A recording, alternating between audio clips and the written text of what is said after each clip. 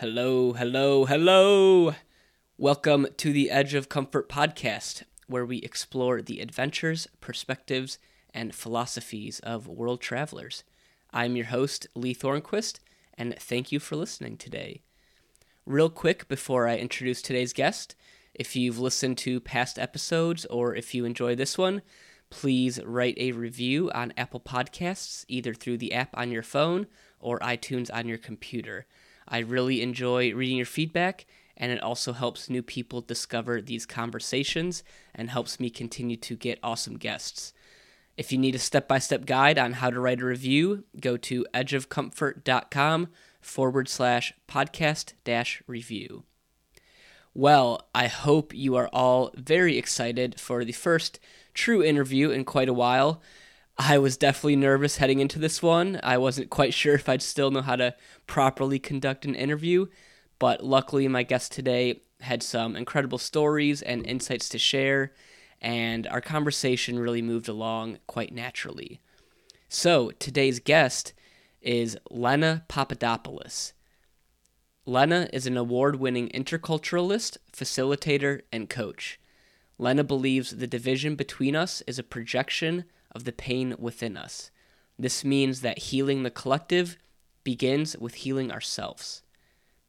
Lena empowers individuals to break free from their conditioning so they can reconnect with themselves, embrace who they truly are, and embody their unique potential. Lena's approach is a unique alchemy of her educational and professional background in sociology, psychology, cultural anthropology, intercultural education, and leadership development. The daughter of two immigrant parents from Greece, Lena was born and raised in Georgetown, South Carolina. Now, growing up, she always felt torn between Greek and American cultures, and like she really didn't belong to either. In the U.S., she was too passionate and expressive, while in Greece, she was too individualistic and independent. So she grew up kind of with two different sets of values and expectations from her family and these cultures, and neither of these really suited her true self. On her website, lenapapadopoulos.com, she says, "Deep down, I knew I wasn't meant to fit into a box. A nonconformist at heart, I had an innate desire to resist the status quo.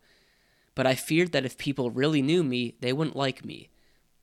I also grew up in a volatile and abusive home environment.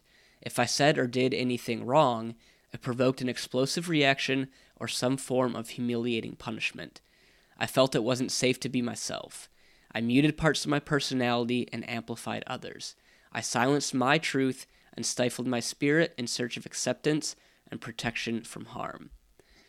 Now, we talk about the effect growing up like this had on her and how she dealt with the conflicting pressure from many different sides, so I'll let her really explain that more in depth during our conversation.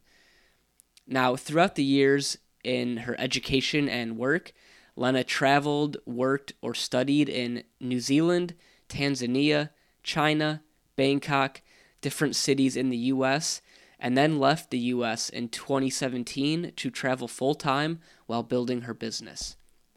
Today, Lena works as an intercultural educator, cultural consultant, and facilitator. She helps facilitate powerful personal growth and self-discovery, human connection, and effective intercultural learning. And don't worry, she'll explain what all that means in the podcast. To find out more about Lena and her work, visit lenapapadopoulos.com, and that's spelled LenaPapadopoulos, lenapapadopoulos.com, or follow her on Instagram at the same name, at lenapapadopoulos.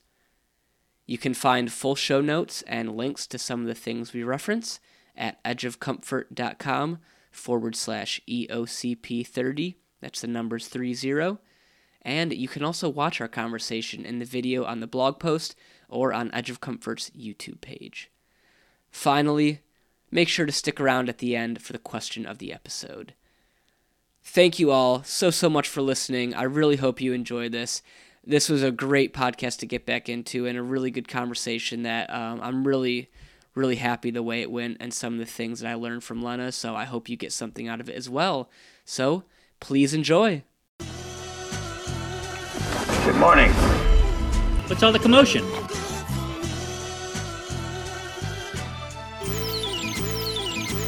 Wow.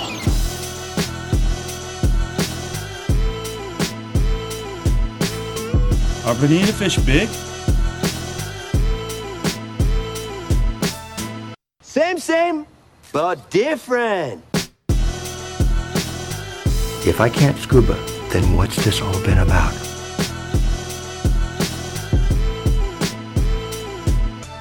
Welcome to the Edge of Comfort podcast with your host, Lee Thornquist. Lena, thank you so much for joining me today on the Edge of Comfort podcast. How are you doing? I'm doing great. How are you? Doing well. I'm really glad to have you on, and I want to thank you for your persistence in following up with me on email. I know I kind of kept saying, "Oh yeah, I'll email you back," and kind of got caught up in some other things in life, and so I'm glad you were persistent, and we finally got this together, and I'm looking forward to our conversation today. Me too. Yeah. Yeah, so you are most of the time traveling full-time and kind of working on your own business through, I guess, wherever you are in the world. So I know your parents are from Greece and you frequent there pretty often. Now you said you're back home in South Carolina? South Carolina. Yeah. And then your partner is from Puerto Rico, so you kind of go those places maybe most frequently, or I guess where is on the docket next for you that you are most excited about, if you have plans that far ahead? So we will go to Puerto Rico for about a month and a half when we leave here and visit Jay's family. And then our plan is to spend 6 months in Mexico. So we where to live in all of this, but that's the plan. And then I will definitely be going back over to Greece for a little bit after that, but kind of unsure how it all looks right now. Okay. Do you think I know you have a kind of a trip and workshop that you're leading in Greece in August of 2020. Do you think you'll get there before that? I'll probably just go at the start of August and visit my family and then lead the trip. So yeah, I think it won't be until August. Okay. Well, that is definitely something we'll be talking about today, and I think Greece as a whole, not so much maybe as a destination and, where to go and what to see, but more so on the culture and the impact that it's had on you. Mm-hmm. So I think to start, a good place would maybe be kind of taking it way back. I'll give a little bit of context and have that lead into my first question, and please feel free to expand on that, and I'm sure we will throughout the conversation, but so your parents are both Greek, and your dad was he was the first one to immigrate here with your grandparents and his parents when he was relatively young, I think, around like 20, 21. Is that right? It was actually like 13 or 14. Oh, wow. Okay. So even younger. Okay. So then he went back to Greece at a certain point and met your mom there, and they got married and came back to the U.S. Yeah. And then you're born in the U.S., yeah. And so growing up with two Greek immigrant parents living in the U.S., it seems like they kind of had a pretty set idea of what they wanted your life to look like, or maybe career-wise and what you should be doing.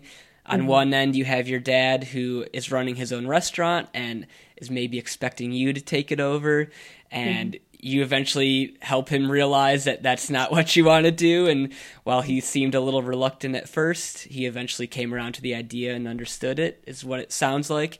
And then your mom, on the other hand, thought more that you should take a more stable and secure career path, more financially lucrative. I think maybe architecture was on the books at one point. And then you have your own idea of what you want to do that is pretty different from both of their ideas.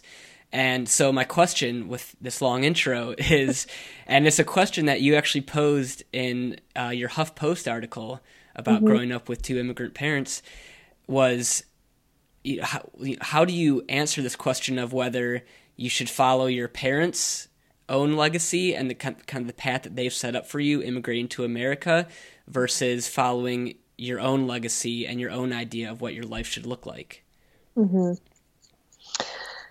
Yeah, I mean, I think it's a really difficult thing for a lot of children of immigrants to navigate, sort of the which route do I take, the balance between the two. There's definitely a pressure to do what parents expect, and also because a lot of people who have immigrated to the U.S. are coming from very collectivist cultures where family is really important, and carrying on a family business is kind of just a norm and expectation. And so I definitely felt that pressure and that weight. And from the time I was really young, I just always heard about how, I was going to inherit my dad's business when I was older.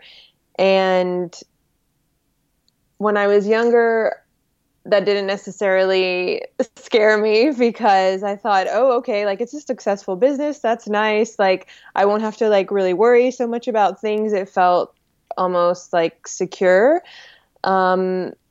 But then as I got older and I started working there, I was like, no, I can't do this. Like I really, really didn't want that life. And I'm this person who just like, everything I do has to feel really meaningful to me. And for me, that didn't feel meaningful. And I just started to feel really trapped by the idea and suffocated by the idea. And I would avoid working there. I would try to find like every other job that I could. And yeah, it just became really clear that it wasn't part of my plan. And then right on the other hand, I had my mom who, just really wanted me to choose a path that would be really like financially lucrative, whether it was a doctor or a lawyer or whatever. Like, I think she kind of was okay with my idea for architecture for a while there because I did really love that. But yeah, it was just like, I knew that if I did something that followed their path, I would become bitter and resentful. And I just didn't want that. And I don't know, I'm kind of also like a very independent, strong-willed, stubborn sort of person. And I just kind of have to do what I feel is right for me. Otherwise, like I will be miserable and probably everyone around me will be miserable. So yeah, it wasn't easy because I felt guilty a lot of times.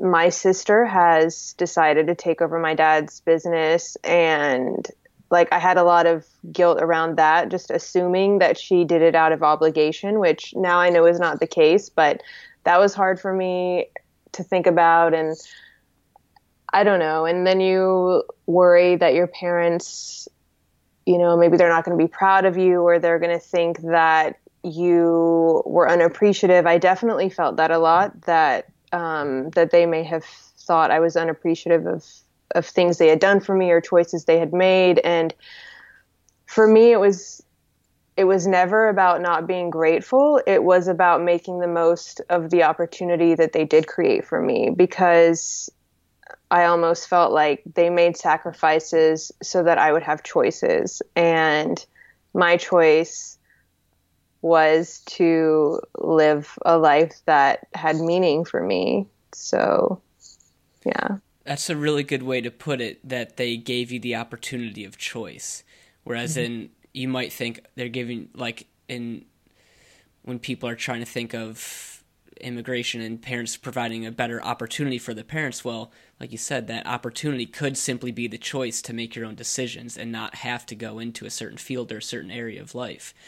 So I guess going back a little bit, with that guilt you felt making your own choice, and maybe at the time they didn't quite understand that that was how you viewed it and having this choice, or I don't know at which point in the timeline where you started having that mindset and seeing it from that perspective. But early on, when you are experiencing this guilt and probably still a little bit of pressure and maybe feuding a bit with your parents, and they're still wanting you to go this way and you want to go this way, like what was your mindset at that point? How are you trying to navigate that field and still kind of find your own avenue that you felt good about, but also having these feelings of guilt in the back of your mind?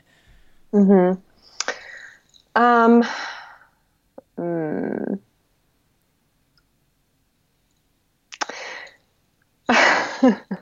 Well, to be honest, like there's a big part of me that is kind of rebellious in the sense that I really reject the status quo, or I reject what is expected of me. Like in kind of all ways in my life, I have this need to forge my own path. It's just like the way I am in almost everything.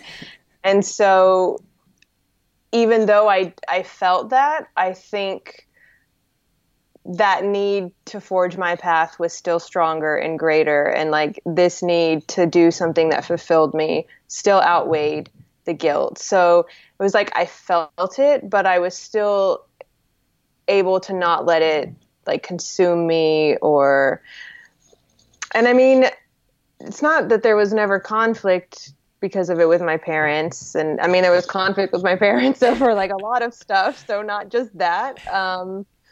But yeah, I just think that especially with the choices I've made to like, I'm just going to go live abroad, or I'm just going to do this, or I'm very like, I get an idea in my head and I just make it happen. And I think they realized like, okay, like we really can't control her anyway. Like, so yeah, I mean, I don't even know if that answers your question. No. Yeah. So it seems like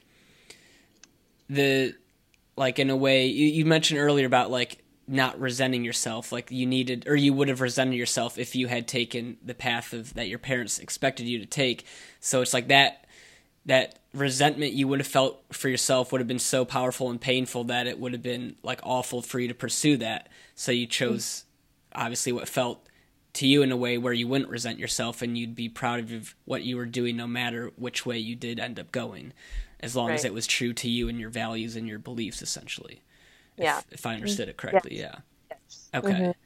And so something I think you mentioned in your writings on your website is the feeling of having enough or being enough.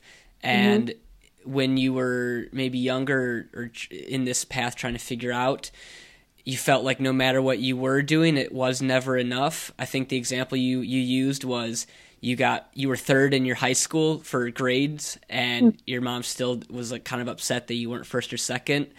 And so even you kind of had these feelings where even if you were to choose the path that they expected you to, it still wouldn't be enough no matter what you did. Exactly. So yeah, so could you speak on that a little bit more and like kind of how you realize this and the realization of enough, and then I have a follow-up to that as well. I guess more related to today, but yeah. Yeah. So I could see that in patterns as I was growing up, like even when I was doing what was expected, or even when I was trying to do whatever I thought was right in their eyes or would make them proud, it still never felt like it was enough. Like there was still always criticism or just like the expectation just went higher, and somehow the bar was continued to be raised. And I was like, I don't even know if it's possible to go that high. Like I just, I just felt like I can't do it. And so this continued on. And when I ultimately went to graduate school because I felt like I had to. Granted, I studied something I really loved and I enjoyed it, and I think it was a good decision for me. But I still did it out of a sense of obligation. And like I got into an argument with my parents on the day of my graduation, and I don't know, it was like everything clicked for me in that day, especially like around the things that they said. And I just realized like, it doesn't matter. I could do everything they ever wanted me to, and I'm still not going to feel like I'm meeting their expectations or I'm doing enough. So for me, that was like, it was almost just like this complete revolution of like, fuck it, I am seriously doing whatever I want. And I literally like told them maybe a week later I'm moving to Asia. Like it was just, I was so done at that point. And I just, from then on, I never even tried to meet their expectations anymore. I just did what was right for me, and that was it. Was that a very freeing feeling for you? Do you feel like that changed a lot in your life or in what you did in your actions, or was it still more gradual? I think there was a sense of relief and like a newfound sense of freedom. And especially when I left, like, I don't know, those next couple of years, I learned a lot and I grew a lot, but a lot of other stuff also came to the surface. So, like what happened that day really had a profound impact on me. It was very hurtful for me. And so I started to have nightmares, like related to that argument that I had with him. And like, it just brought up a lot for me, and it made me realize, how much anger I had pushed down and how I was just really, really angry about stuff. So that propelled me to, I don't know, to just like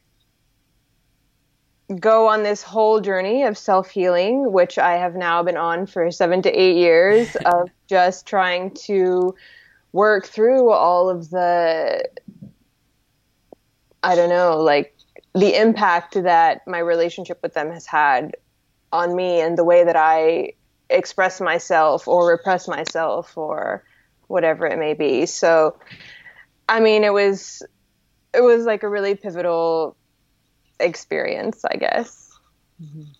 So with that self-healing journey you've been on, where do you think would be a good place to start kind of talking about that? Would it be around like cultural conditioning and kind of how you started to recognize some of that and break some of those beliefs and the things that were holding you back? Or would there be another like good place to start where you felt like you kind of began that journey and started to either tools to use or things that helped you recognize what the pain that was in your life and how you could start healing it? Yeah,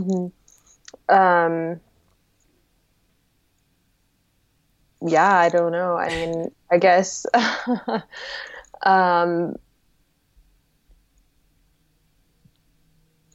I mean, yeah, it was because of that I really started to, I don't know, seek out different methods of trying to become more aware of my conditioning and to heal things. So there was a lot of like spiritual exploration that began, and I had been, I had identified as a Christian before in my life. But then I had let go of that identity, which is like a whole other story. And so this was like a different kind of search of trying to understand things. I don't even know what to say, Lee. So, yeah, I started doing Reiki, and I started exploring different types of therapy, and I started doing inner child work and getting soul readings with a lady. She does them remotely for me, and just tapping into, I guess, my subconscious, and figuring out sort of the limiting beliefs that I had been holding on to and that were impacting me. So did a lot of these limiting beliefs come from your culture and your upbringing, where maybe we can take a step back for a little bit and, you know, growing up, you mentioned you're kind of stuck between two cultures. Your parents are very Greek and you're growing up in technically a Greek household, but you're in America and living in that culture. But then you're also going back to Greece pretty often to see family and maybe stay there for a while. So kind of stuck between these two cultures and learning different things from each culture and I guess expectations from each kind of influencing you. How did growing up with that split create some of these conditionings and possible pain points, I guess? Yeah, well, because with that too, that feeling of not being enough played a role in that, or the feeling of being too much of something or not enough of something else. So I was really influenced and shaped by both cultures, which are very different from one another. And so when I was in the US, in my American life, I just I didn't fit in because I had all of these Greek qualities that people thought were kind of weird. Like, I was very dramatic and very passionate and very heated and fiery and just, I don't know, in a sense, I was too much. And then I would go to Greece and I had all these American qualities of being super independent and not really wanting to always be with groups of people, and not always wanting to partake in the big celebrations, and more kind of keeping to myself, and maybe I wasn't social enough. And so in that context, I always felt like I was not enough of things. And so, yeah, I just felt like people didn't really understand me in either place. I felt really misunderstood. That was just a huge thing for me, feeling misunderstood. Just because people made all kinds of assumptions about me based on the fact that I might feel shy in one context, or the fact that I was overly expressive in another. So it just felt like I don't fit here anywhere. And at the same time, though, being exposed to these two completely different contexts really helped me sort of open my mind and see, these very different sets of values and how people live super differently. And I don't know, I think it just also allowed me to begin to open my mind to what I would later discover, that it's all just a construct. Right? Yeah. So, mm-hmm. So yeah, I mean, that is a very unique part of your journey in your childhood. Is most people may never even get that other perspective of a different culture, and especially to that degree. Like me, for example, my first true international experience was studying abroad in college, which is probably the first time for many people in America. And it's still only a small subset of people do a cultural exchange thing like that. And that, I remember coming back from that and just being like, oh my gosh. It was really when I got back to America where I was like, whoa, this is weird. You really kind of see that, but that was only 4 months and you adjust back to American culture quickly. So having that as you're growing up and kind of trying to make sense of that, was that just kind of normal, your reality normal, or you mentioned just being displaced and not really feeling misunderstood in each place? So, how did you make sense of that as a kid? And, when you're, one, just trying to make sense of the world, but now you've also got these two cultures that are kind of competing against each other. Mm-hmm. I mean, to be honest, I don't know that I did make sense of it. I think that I just almost felt like a victim of my circumstances in a sense. Yeah, I mean, I really don't think it was until much later and being able to reflect from a more mature, experienced place that I was able to make sense of it. I think just in it, I just realized okay, these people are really different than these people, and life is really different here than it is over here. And there were things that I liked and disliked about each, but yeah, I don't think that I really comprehended what was happening exactly, how it was shaping me. Okay, fair. Yeah, makes sense. So I guess like you started going, I guess, kind of back a little bit when you did start going on your own path and kind of discovering cultural conditioning. And I guess could you walk us through a little bit of the path you did end up taking and that was different from your parents, and why you did decide, or I guess how you got to where you are today? And you know, if you look at your website, you describe yourself as I want to get it right, I think it was intercultural educator, cultural consultant, and facilitator. So, you know, what led you to this area and to work on your own business all around the world, and what different steps did you take and studies and places to get you where you are? Mm-hmm.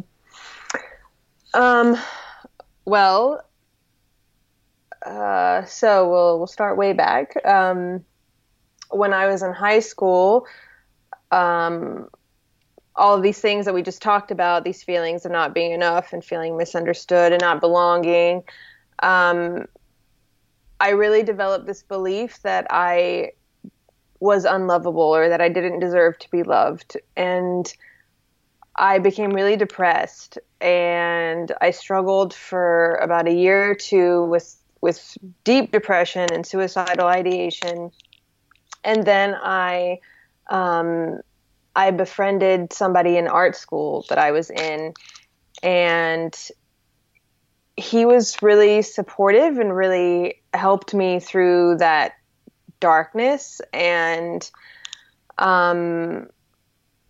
like just really made me feel like, okay, I can work through this and it's okay, and I don't need to take my life and everything will be fine. And then he actually killed himself. And that was just, I don't know, like a devastating event, especially because I had really no idea what he was going through, especially like he had been there for me and he knew what I was going through, but he had never shared anything with me. If he had shown it, I was too self-absorbed to see it. And so it was really like a wake-up call for me.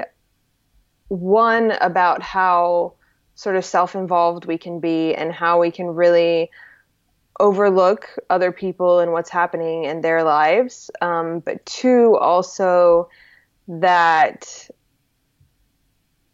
so many of us suffer in silence, and so many of us feel unwanted, and so many of us feel like we're not enough.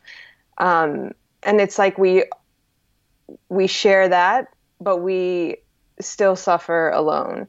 And so because of that experience, I really wanted to create a space for people to feel safe and understood and accepted.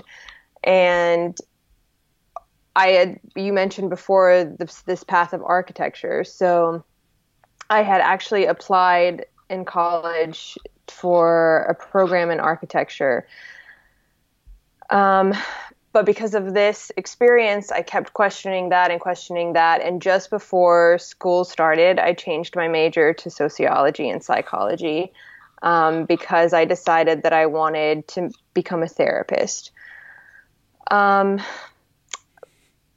But I still had resistance to that because at the time I didn't know how to set sort of emotional boundaries, in the sense that I was always just taking on other people's feelings and carrying them with me. And I was worried that I wouldn't really be able to do something like therapy. I thought it would be too heavy for me. So yeah, I think there was just a part of me that was really almost like trying to find a way out. And at the same time, I joined this cultural exchange community in my university where international students and domestic students lived together. And the purpose of that was to develop friendships between the two and for us to learn from each other. And learn about different parts of the world. And I really loved that experience so much. And I went on my first like solo trip during that time, and my mind started to be opened even more to just different worldviews and perspectives. So I debated a lot between getting an MSW and doing a master's in something else. Is MSW Masters in Social Work? Yes. Okay. Yeah. Yeah.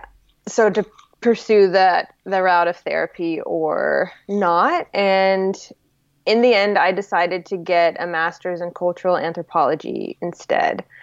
And so I did that. And then this is when I then moved to Asia after graduating.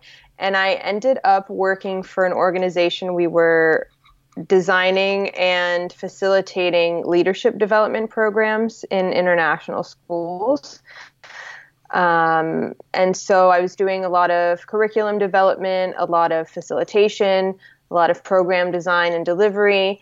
And because it was leadership development and the way we had designed the curriculum, it was very much about self-discovery and self-awareness, community building and community development, and then global citizenship and global engagement.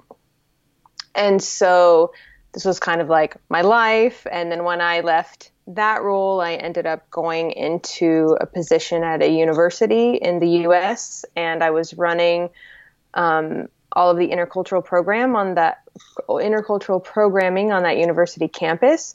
And so working closely with student groups and running events to highlight their culture and doing different kind of cross-cultural building activities and running cultural exchange programs and taking students abroad. So, and I continued in that role. I think like my focus always kind of came back to the self-discovery and self-awareness pieces. And I was really focused on that in the work that I did with students. And students started asking me to run retreats from them outside of my work hours. So on the weekends, I started doing that with them because, well, a lot of them just said like, okay, we do leadership kind of stuff all the time on campus, but nobody does it like you. And so they were just coming to me, and then one student group would tell another student group, and then I was just like constantly working. But I loved it. I really loved it a lot. And I just decided that I wanted to be able to serve people in that kind of way, in the way that allowed me to really focus on what I wanted, because I still had, restrictions of what I could do in my regular hours. I couldn't do anything I wanted, right? So that's when I decided to leave my role and create my own business. And through all of this and through the healing work that I did on myself that we touched on earlier, I just started to really feel like the reason that maybe a lot of the work we do with trying to build bridges across cultures, or diversity and inclusion work, or intercultural training, whatever it might be, for me, I feel like it's not super effective in the long term, the way that it's done. And that's because I think we're focusing on the symptoms of the issue. So the division between us being a symptom of a different issue, the conflict between us, the misunderstanding between cultures, the oppression, prejudice. For me, I feel like that is all a manifestation of what's happening inside of us. And we reject other people because we have rejected ourselves. And we are separate from other people because we are separate from who we are. Because through the conditioning, we learn to become somebody else, and we deny our truth so often, and we live out these limiting beliefs and these inner child beliefs that we develop. And the unhappiness that exists within us is projected out into the world. And so this is really the approach that I kind of take, and why I have such a big focus on self-discovery and self-awareness in my work.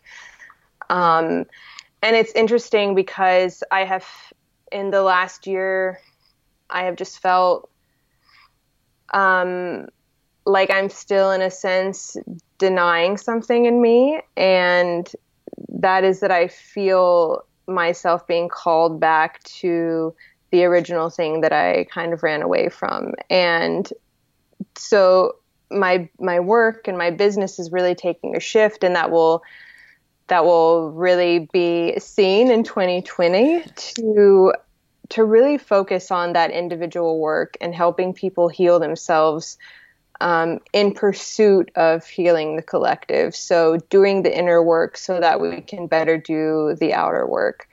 So yeah, that's where I am now. Okay, so I have a few follow-up questions. Okay, I'm sorry. No, it's very, thank you for walking through that. I mean, it helps, put the picture together. And so when you talk about these symptoms of across cultures and why we have these differences, do you have like an example? Like, I don't know if I quite understood what you meant by like these symptoms between us. Yeah, so I feel like prejudice and discrimination and oppression and like just global systems of injustice are a symptom of sort of what I don't want to use the word broken because that's not the right word, but they're just a symptom of the unhappiness that exists within us as individuals and the unworthiness that we carry. And it becomes projected into the world, into the way we treat other people, into the way that we deal with difference and what we don't understand. Does that make sense? Yeah, that does. So these problems aren't necessarily because just I see you from a different culture and just for no reason I just hate your culture because whatever. It's because there's something within me that I don't like about myself, so I'm projecting that onto you in a way, and that's causes, and when that's done at a mass scale, that is what produces this global hatred or racism or things like that. Yeah. So we even see it when we talk about like spiritual healing or personal development work. We talk about other people being a mirror, right? They reflect to us the things we don't like in ourselves. We even talk about it in an academic context. We talk about the proximate other. So it's like the other that you feel hatred toward. Actually, the more like you they are, the more hatred you feel toward them, because it's almost like you are projecting, like you're seeing what you don't like in yourself in the other. And so but in essence, I just think it's like how can you create a space to accept other people when you have literally been taught not to accept yourself? Like, how can you accept other people when you don't accept yourself? And we are taught not to accept ourselves in a lot of ways and that's where the conditioning comes in. We are taught who to be, and most of us either suppress parts of ourselves or create parts of ourselves. We wear masks because it's like we don't feel safe being ourselves. And if we're not safe, how can we create safe environments? Because we don't know what that looks like. Yeah. So I just forgot what I was going to say. How do you, I guess, recognize these parts of yourself that maybe you've been taught and aren't really you, or these areas that, that we've been taught, like, at such a young age that we don't even realize are something that has been taught to us, like unconsciously. Mm-hmm. Yeah. So what I try to work through with people when we're doing all this self-discovery and self-awareness work is first and foremost becoming more aware of how we are conditioned by culture, becoming more aware of how deeply our cultural environment is embedded within us. It is part of our subconscious, how we take on different messages and expectations. And so this is why I think intercultural learning is a really valuable tool for self-discovery, because it allows us to see the different ways that different people in different societies have been conditioned. And going back to this idea of like, it's all a construct. And so, I first do that. I first help people see. I have a whole like series of activities that I do with people and reflective sort of questions that I ask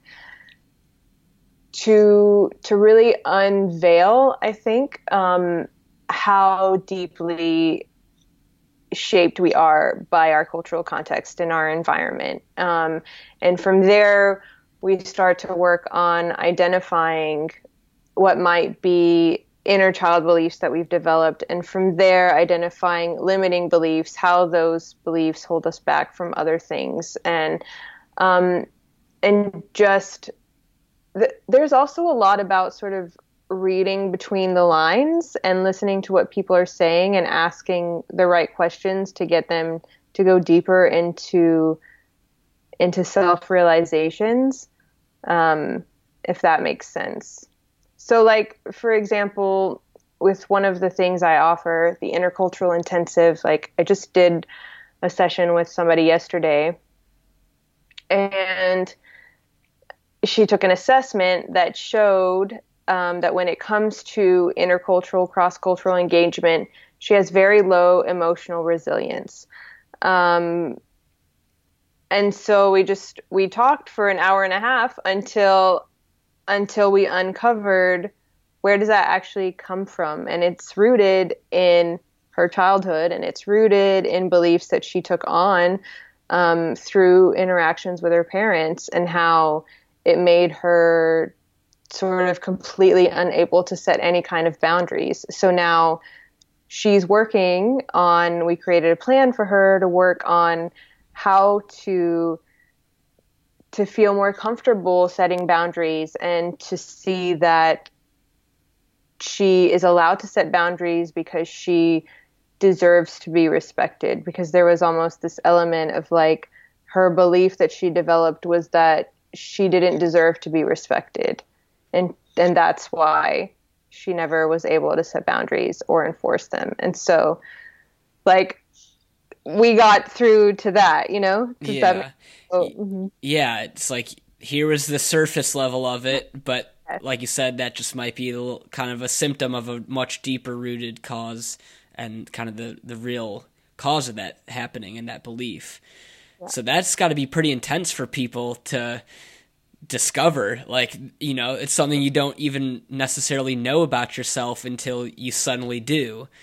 Right. Like, so I guess, what are some of the other examples of things you've seen uncovered, or some of the more like profound ones, either in your life or in other people you've helped work with? Mm-hmm. Something that actually is kind of common among people, like say we're talking about a similar thing where they do the same kind of assessment, is that they tend to score low in positive regard. And positive regard is sort of how likely you are to assume the best about somebody who's different from you. And so we always trace that back to somebody actually having developed issues with trusting people in general. And usually that is rooted in an experience of somehow being abandoned, or having somebody like leave them, or having somebody not be present in their lives. And so they project that and just kind of assume that people can't be trusted because of that experience they had. And that impacts their ability to connect with people and to create relationships, like to develop relationships with people, because they just fear being abandoned again. Okay. Like, so you kind of touched on this with the last example. Then how do you begin to so first is, the realization of this happening. And this is something that you actually wrote about, like after just recognizing kind of this conditioning or this past experience that's causing this, limiting belief or whatever. It seems like that's really when the hard work starts happening, and the more intense and maybe uncomfortable work, kind of trying to recognize who you are without this thing you probably don't want a part of your life. So, and I think in your life, you mentioned this caused a good series, not good, but a series of identity crises. So, like, when these are happening, what are you trying to rebuild? Like, are you trying to put something in place of those, or just like totally destroy them and then you figure out a path from there? Like, how do you deal with these? Suddenly your whole world could be crumbling down. You're like, oh my gosh, where do I go from here? Yeah. Yeah, it is really hard. And you're right. Like for me, well, I feel like I have an identity crisis like once or twice a year of just like, oh God, like who am I really? And because I just realize all these things and yeah, it's not easy. And I think that a lot of what I try to help people through too is the way that we relate to identity, because we do become so attached to identity and it can become so hard to let it go. And we become attached to the things that actually hurt us, and we don't know who we are without them, even though we don't want them in our lives. It's like even people who struggle with anxiety and hate their anxiety, it's almost like when they recognize what causes it, it's really hard to let it go, because it's like you don't know who you are anymore without the anxiety or without the depression or without the whatever it might be, because those things are actually like manifestations of suppressed emotion. And so you're inhibiting yourself from experiencing what you're feeling, and it's evolving into all these other things that are negatively impacting your life. And then it's like we have ways to move past them, but it is really hard for people to do it because, right, when you spend your whole life being a certain way, or because our brains literally become wired to just need whatever feeling we've given them or experience we've given them. So even when we're suffering, our brains start to look for the suffering. Like it's part of how our neurons wire together. And so it really is about literally rewiring your brain, which is like a whole process that we have to go through. But yeah, I mean, I would say that it's identity crisis that people struggle with a lot. And I think I'm able to help people with that because I've gone through it so many times. And I've just developed kind of a different way to see identity and to not be so attached to it and to learn how to let it go. Yeah. So how, so if I kind of understood correctly, it's almost our brains convince us that it's almost worse.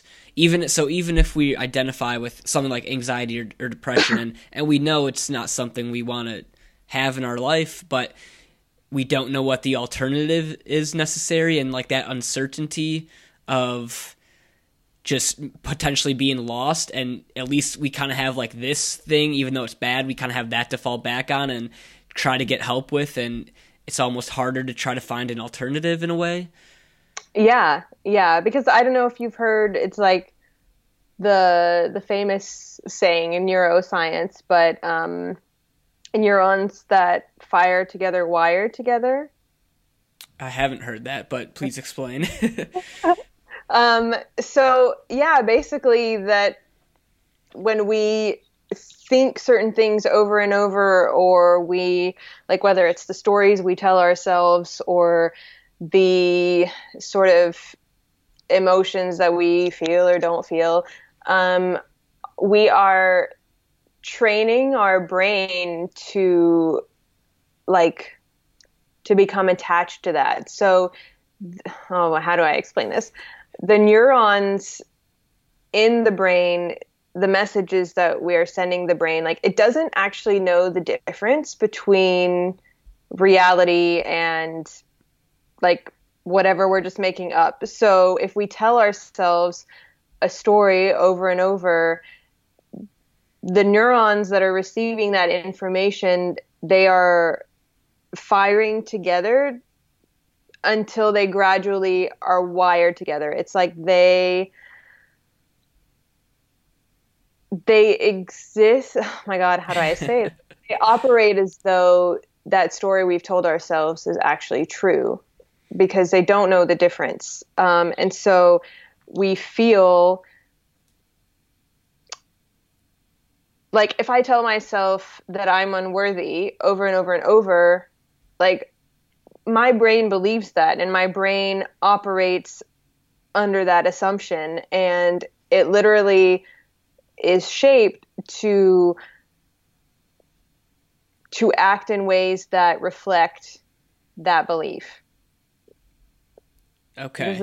Yeah, you're basically whether the thing you are telling yourself or believing is true or not, it's going to be true to you because of the way your brain is going to essentially wire itself and start working. Mm-hmm. Oh my gosh.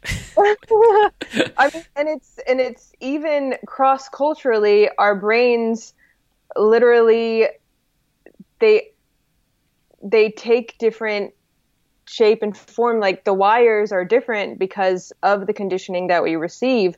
So because our brains are plastic, so plastic not as like, the kind that can't be recycled plastic, but plastic as in they're highly malleable and adaptive to their environment. And so, the way that my brain operates as an American, the way that it has been wired to receive information, to process information, is very different than, say, someone who is in China, just because the values and they're like ingrained in that wiring. So, for example, you can even see it in the way people conceive of things, the way that they describe things, or the way that they identify things. So people from more individualistic cultures, they will talk about things as objects. Let's take this as an example. Okay, so we have the concept of time. We objectify concepts in individualistic societies because we've been taught like to see everything as a thing, and it based on this individualistic thinking. And so time for us is time is money, time can be wasted, time can be lost. Whereas in more collectivist cultures, they see time as a concept, as this flowing thing that has no importance, in the sense, this is why a lot of people in collectivist cultures are always late, because they don't perceive time the same way. Late. So, and it's also like in the Middle East, let's say, when people are always like, oh, inshallah, they say God willing for everything. Like they don't make commitments because they know that they're not actually in control over time. Whereas in the West, we think we have control over time. Mm. So it's just like a totally different way of relating to the world. And that's because of how the brain is processing things. Yeah. And neither of these sides are necessarily right or wrong. It's just the way that their brain is wired because of the culture that they live in and have grown up in and have essentially created their reality and what's important in their values. Yes. Oh my gosh. This is a doozy right now. But so not all of this is bad though, right? All this like cultural conditioning, like some of it's got to be good, right? And teach you good things, hopefully. Well, yes. I mean, in a lot of ways, it's been developed for our survival, of course, and also for connection, for creating connection between people. And yeah, and it's a means of transmitting values and ideals, and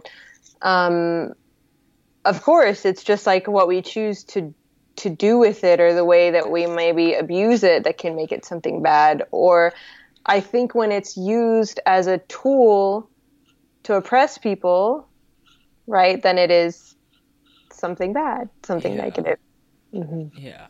So we're getting this kind of framework for our thinking and our beliefs in mind, and some of it's good, but there's definitely a lot that has maybe been bad and impacting us in ways we don't necessarily know or understand, and ways that we probably would rather not have. So, but the good news with this is that we can change that. You said our brain is malleable. It's plastic. It can be rewired in a sense.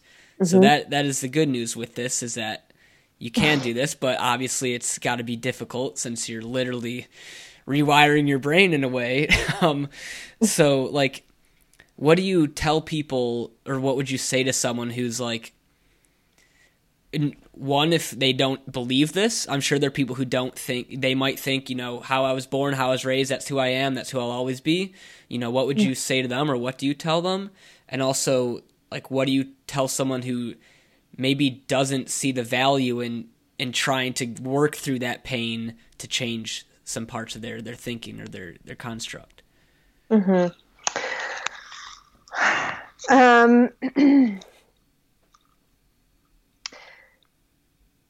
So the way that this has kind of, I mean, you can't force anybody who's not open to something, right? But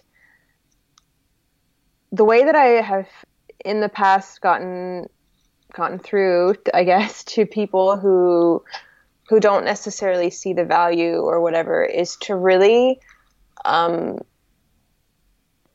connect with them on the level of their own experience. It's really to try to understand sort of who they are and where they're coming from and what their fear is rooted in, because ultimately resistance to any of this kind of stuff is rooted in fear. And so it's really just about letting people share their lived experience and share their stories. And when you start asking the right questions, people are like, oh, wait a minute. It's about engaging in just a really honest conversation and letting people feel free to express themselves. And sometimes that can be hard, because what comes from that is them expressing things that I'm like, oh God, I don't at all agree with that. Like, but it's just, again, accepting that they've been shaped differently, or they haven't been exposed to certain things, or anything that they think or believe is a part of their conditioning. So it's just trying to understand what that has been, and connecting with them. I don't really know how else to say it. It's not like I'm even trying to convince them that they should understand what I'm doing or what I think is important, but you just kind of plant little seeds that people later are like, wait, and they start thinking about it, Yeah. So you have to give them an opportunity to not just write off what you're saying right away and kind of get defensive, but to maybe lead themselves in a way to that understanding. I think maybe this is relevant. I think you mentioned, like, in an article or a guest post, saying how you have to provide an environment for people to be comfortable being uncomfortable. Yeah. So you do really try to do that with just letting them feel safe and kind of leading them down that uncomfortable path while still feeling safe in a sense. Yes. Okay. I can imagine that's pretty difficult then with some people, and yeah. Do you do you get people who like don't really know what they're in for when they start like trying to set something up, or just think they might like learn a little bit about their culture and some beliefs, and then suddenly they're like, oh shit, like have you? Yeah, yeah. I mean, I definitely think people, especially because it's really only recently that I've even started to really talk about my approach in a way that's actually reflective of my approach. So I never really even, I think, was clear about what I was doing in the way that I did my work. I was just like, yeah, cross-cultural understanding and intercultural learning, and people have a certain idea of what that looks like, and then they're working with me and they're like, what the fuck? Like, this is not what I expected. And I think it's right. It's why those student groups were coming to me when I was in the university and saying, like, nobody's doing anything like this. So it's because I was creating that space where they could share parts of themselves that they literally hadn't shared with their closest friends. And there was just so much vulnerability, and it was just like not expected. Like, I ran this training. I lived in the Republic of Georgia for a few months this year, and I ran a workshop series, and it was all about like, better understanding other cultures and yourself and whatever. And people come with a set expectation of what that's going to be like, right? And when we were doing sort of the reflection at the end of one of the workshops, everybody was like, this isn't what I expected, and I feel more like I came to therapy than a training, right? So yeah, it's definitely, people don't expect it. And in some ways I think that was good, because it really did allow me to connect with the people who I think would have been close to it from the beginning if they had known what they were getting themselves into.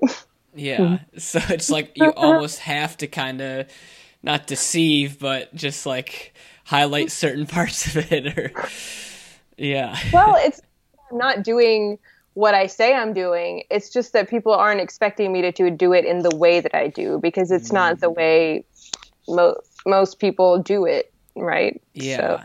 So yeah, I guess talk to me a little bit more about like starting from within and kind of back to this, like we project or we project our fears and or like mind, things we don't like about ourselves. And so like going into people, and not going into people, but trying to like help people discover these parts about themselves that maybe they've tried to hide or deny. Like, are there methods you can do on your own to try to identify these things, or are you going to like almost like sabotage yourself to not discover them, or like to not have the courage to go after those without the help of someone else?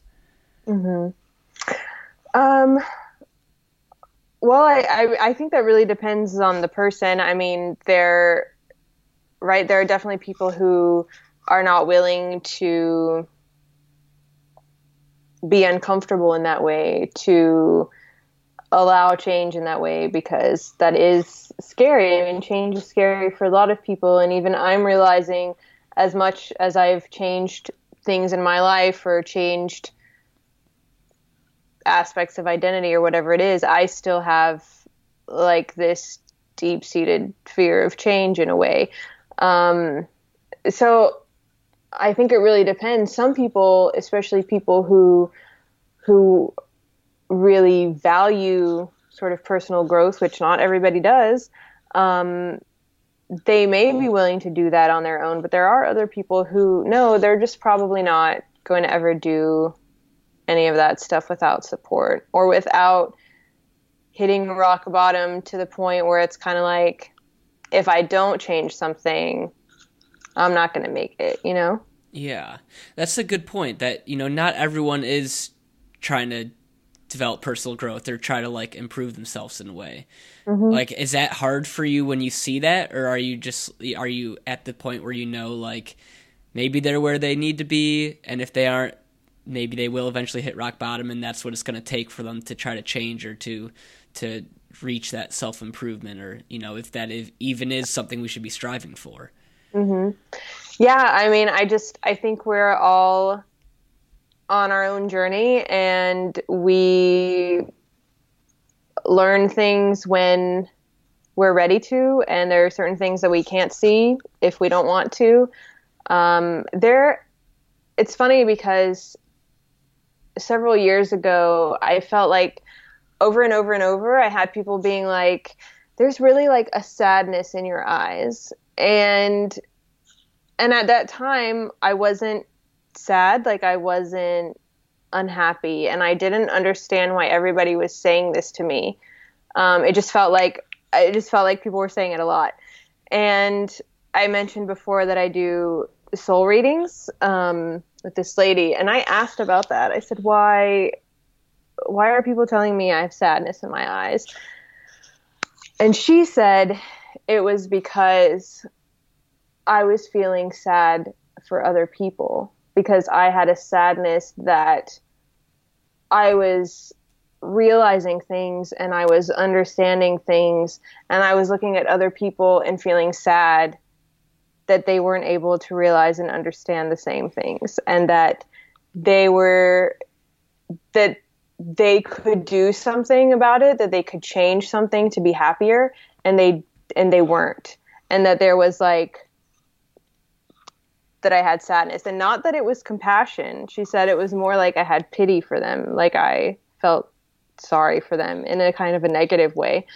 And that really made me think a lot about that, and what it looks like for all of us to sort of be on our own path and figuring stuff out in our own time, and have our own lessons that, like I don't understand everybody else's lessons or everybody else's journey and what that's supposed to look like. And maybe there are certain lessons that they're not supposed to learn until later, because maybe they just have to be hit harder by certain things. Like, I don't know, that's not it's like I just have to accept people as they are.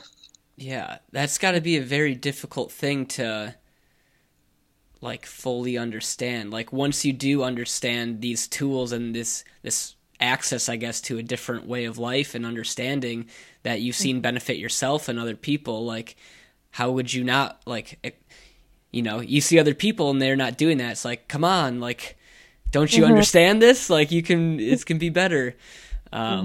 Yeah, now that I'm thinking about it, like I've had times at that in my own life where just like on a very basic level, just like travel, like some people who don't want to travel or go do a 2-week solo trip or something, I'm just like, but it will be great, like you'll do great. And so yeah, that's hard to sit with, I guess. So what are soul readings exactly? Like what is that, like a part of the astrology type stuff that you said you've been getting into more, or like is it very spiritual? What are these readings? Yeah, so the soul readings I do, they're with a lady named Donna. She's in Canada, and she's highly intuitive. She's very connected. Basically what she does is she connects to your spirit guides, to your soul. I mean, she's like basically just giving you messages from your soul. She actually has started a new reading. It's called, because she does like questions of the soul and questions from the soul, and she'll even do something where like your soul is asking you questions, which is like, I did that one once and it was like, wow. But yeah, it's just like she records, you ask a question, or you can send like 2 questions, and you can even ask about people. You can ask, what is this person's like purpose in my life in this lifetime? And she just connects to the guides and she asks the question, and then it's like they answer through her, which I know it sounds like really like, what the fuck, but it's really amazing, because at least for me, it's always like when I hear it, it's like, yeah, these are things I know so deep within me and so intuitively, but that, like all the crap gets in the way and I don't necessarily listen to that deep part of me But yeah, and then when you ask questions about the people, that's when it's like, okay, I can't like deny, like, how does this, like, yeah, they just like understand the dynamic between you and this other person. So it's like what convinces a lot of people to believe in the reading, because I've recommended the readings to so many people who are like they're so weirded out by it that they're just like, I'm not going to invest my money in that. Like, no. And so I will be like, I'm buying you the reading, and I will gift it to them. And then they're like, oh my God, I'm addicted. Like, how am I ever going to not do this again? So, yeah. Oh my gosh. So has that ever brought up like a truth or something that maybe you weren't like prepared to hear or weren't really ready, and you're like, oh, like that can't be true, or like kind of freak you out in a way? I mean, I wouldn't say that, no, because it's never like, I don't know. There have definitely been times when it's like, wow, I was really unaware of that, but it's never like, oh my God, like that's terrifying, because it's not like scary. It's just like these things that are deep within you. So, like, for example, one thing that she told me once that I just really wasn't expecting at all and wouldn't have thought on my own, but made so much sense when she was talking about it, was that I have this limiting belief around opportunity, and I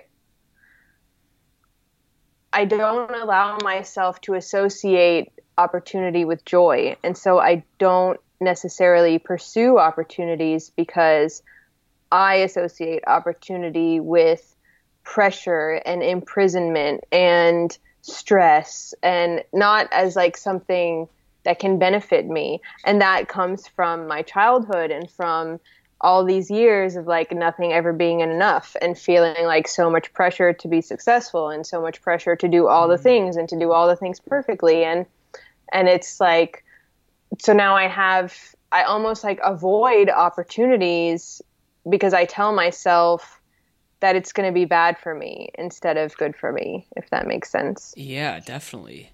So kind of sensing a theme here, like a lot of things in our life come from our childhood, good or bad. Yeah. And you mentioned earlier the phrase inner child. I don't know if that relates exactly, but could you kind of explain that concept a little bit more, and or like just how it relates to our childhood and why so many of the things we do as adults maybe might stem from something from childhood? Yeah, so our inner child beliefs are these beliefs that we develop and sort of inherent from the time that we're children, that later go on to limit us. Like, and we all have an inner child, so we all have this part of us that is like our child self. And there's, I mean, I don't know if you've ever heard of like the holistic psychologist. She's amazing if you haven't. Is that like a brand, like her brand name is, or just holistic psychologist? Her real name is Dr. Nicole Pera. But if you look her up on Instagram, she's a holistic psychologist, and she has like over 1 million followers now or something, because her whole thing is self-healing. So she's teaching people how to heal themselves, and she talks a lot about doing inner child work. And the person who does my soul readings talks to me a lot about this too, and it's just about almost reparenting the inner child within you. So it's like, look at yourself as a 6-7-year-old, that what kind of messages did that child receive? How did that make them feel? Like, imagine yourself as a 6-7-year-old, and maybe when you got in trouble for something and how you cowered in the corner. So like your present self can reparent that inner child in a way that maybe your real parent wasn't able to do. So what did you actually need then? And it's like, it's almost just like playing it out in your mind and in your heart of how would you have responded to you, and how do you love you? And, you know, so like an inner child belief, for example, that I developed because my home was abusive. Like my dad was an alcoholic and he was pretty explosive, and my mom thought that like really terrible punishments were going to teach me lessons, but all those things did were teach me that it's not safe to be myself and it's not safe to express myself. And so for so long would never tell anybody what I thought, because if I were to say something wrong when I was young, that could have consequences, right? If I was to do something quote unquote wrong, even if it was just the innocent actions of a child, that could have consequences. So I developed this belief that it wasn't safe to express myself or to be myself. And so inner child work is really about like, how do I look at that crying little girl in the corner and tell her like, that's not true and it's okay and you are safe and you are loved. And it's like, yeah, like you reparent yourself through the relationship between your current self and your inner child self. Yeah. Okay. So is it mostly like dealing with pain from childhood then? Like does it reach a certain point where like at what point is it still considered like inner child versus just like a bad experience you had in the past? And like, for example, like 10 years ago for me, it would have been when I'm 15. Is that like if something really bad happened then, is there like a cutoff of inner, like when it's considered inner child, or is like just a traumatic experience? Like, is there a separation, I guess? Mm-hmm. Is it based on age or? That's a good question because I don't really know. I don't know. I would say that because inner child is a lot about like your developmental years and a lot about how you are, you know, receiving and processing and internalizing the messages that like, well, yeah, how you internalize the messages that are given to you before you kind of know, even have the awareness to differentiate between like what could be right or wrong or what is fair or unfair or whatever. So, yeah, I would say it may be not any older than 10 to 12. So a lot of times when you're doing inner child work, it's really like with stuff that happened before the age of 10. Okay. So probably at a point where you don't necessarily have like the mental development to understand that whatever is happening to you could necessarily be wrong, and like that's happening and you're like, this is the way the world is and I have to live the rest of my life like this. Like you said, for example, even if you were in a different environment from home, you still felt afraid to be your true self because of those past punishments at home. So because the feelings that I had as a child and the emotions that brought up for me and the way that I internalized that, right, it became part of the way my brain was wired. And that's why it continues to impact into adulthood, because it becomes part of your subconscious. So even when you do develop the awareness to see like, okay, I know logically, like looking at that situation now, that's not necessarily enough because it's ingrained. It's a pattern. It has become a pattern in your mind. So I don't know if you've ever heard of, I forget who it was that came up with it, but there are like I think there are 4 of them, the attachment styles that you have like in relationships with people, and they're developed from your childhood, your attachment styles. And like I have, oh my God, what is it called? Avoidant. I forget what it's called, but my type because you can do like a little assessment kind of thing to tell you what your attachment style is, and mine is like attachment avoidant. It's like this. It's like both of them. Sorry, you're gonna have to look this up. I will. But yeah, and when I think back to the way certain things happen in my childhood, like I think back to saying or doing something wrong, then I think about my mom's reaction. I think about how terrified I was, and then I think about her feeling when she was feeling guilty, and then after like completely terrorizing me, she was like crying and hugging me and holding me and saying she was sorry. And that like really fucked up my head, like, because I developed this almost like, okay, I need somebody, and I need to be loved, and I need to get affection and whatever. But then at the same time, I'm like, oh God, I need to avoid because that person's going to hurt me and that person's going to do this to me. And it's like constantly going back and forth. And that's like how I grew up, like relating to people and how I interacted in like, say, romantic relationships. So that I carried that with me, that experience of like being really confused about what's happening. Like you hate me and then you love me. And then how I internalized that. Yeah.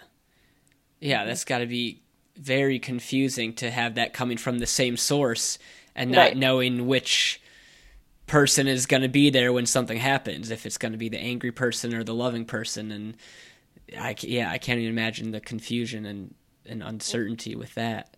Mm-hmm.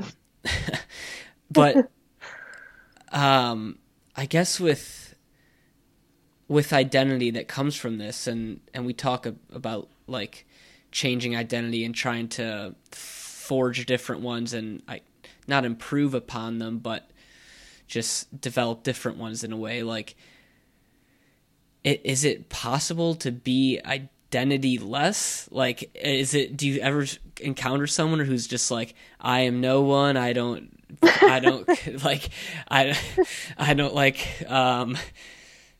I can't think of the word, but like, I'm not, I don't consider myself as this identity, like I am who, like, ever changing. Like, is that like possible? Is that even a good space to be in? Or like, is it good to have an identity, even if it's something that might not be perfect in a way? Mm-hmm. Not that there's a perfect identity, but. Right. I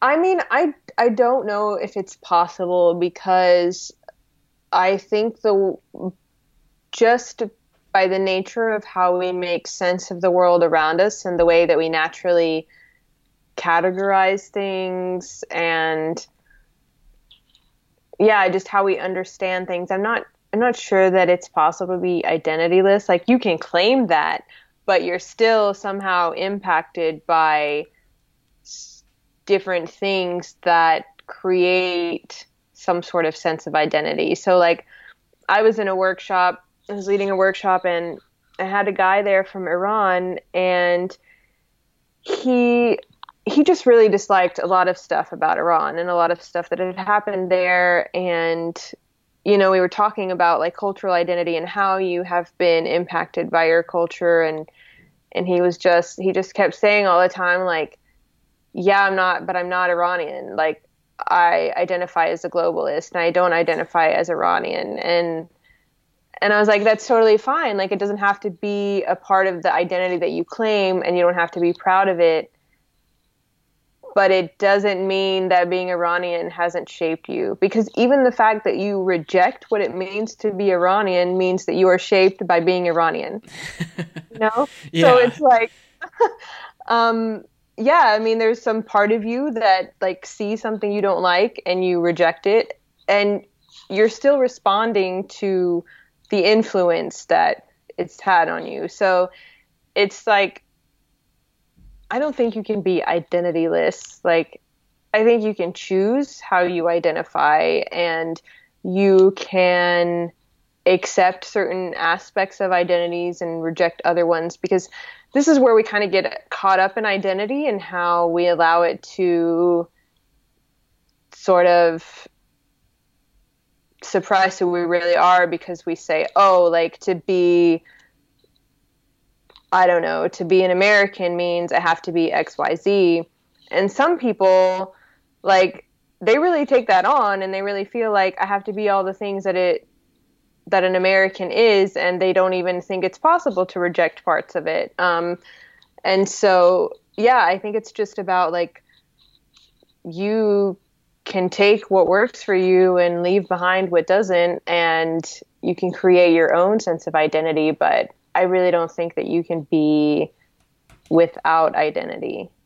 Yeah, it seems like a little bit of a paradox. Like, by saying you don't have an identity, that's kind of your identity. Then it's like that. Mm-hmm. It's then you're like the person who has no identity, and then you're like, I'm without identity, and that is an identity. Yeah. Exactly. Yeah. So,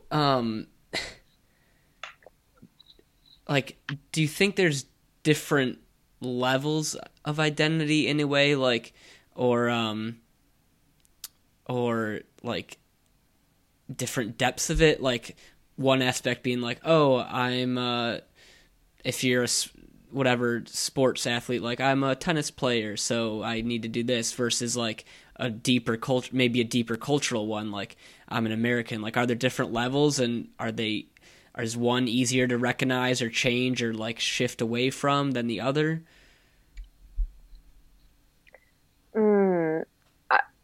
So I think there are different types of identity. I think there are cultural identities, which are the identities that are defined by the groups we belong to. So whether that's your nationality, your ethnicity, your race, your religion, these are all cultural identities. Then we have social identities. These are the identities that sort of not tell you, but they represent the role you have in relation to other people. So let's say you're the goalie of a soccer team, or the CEO of a business, or you're the mother of a child, or the husband of a wife. Like, these are your social identities. And then you have your personal identities, which are like if you identify as introverted, or you identify as athletic, or you identify as curious or adventurous. Those are your personal identities. And I don't think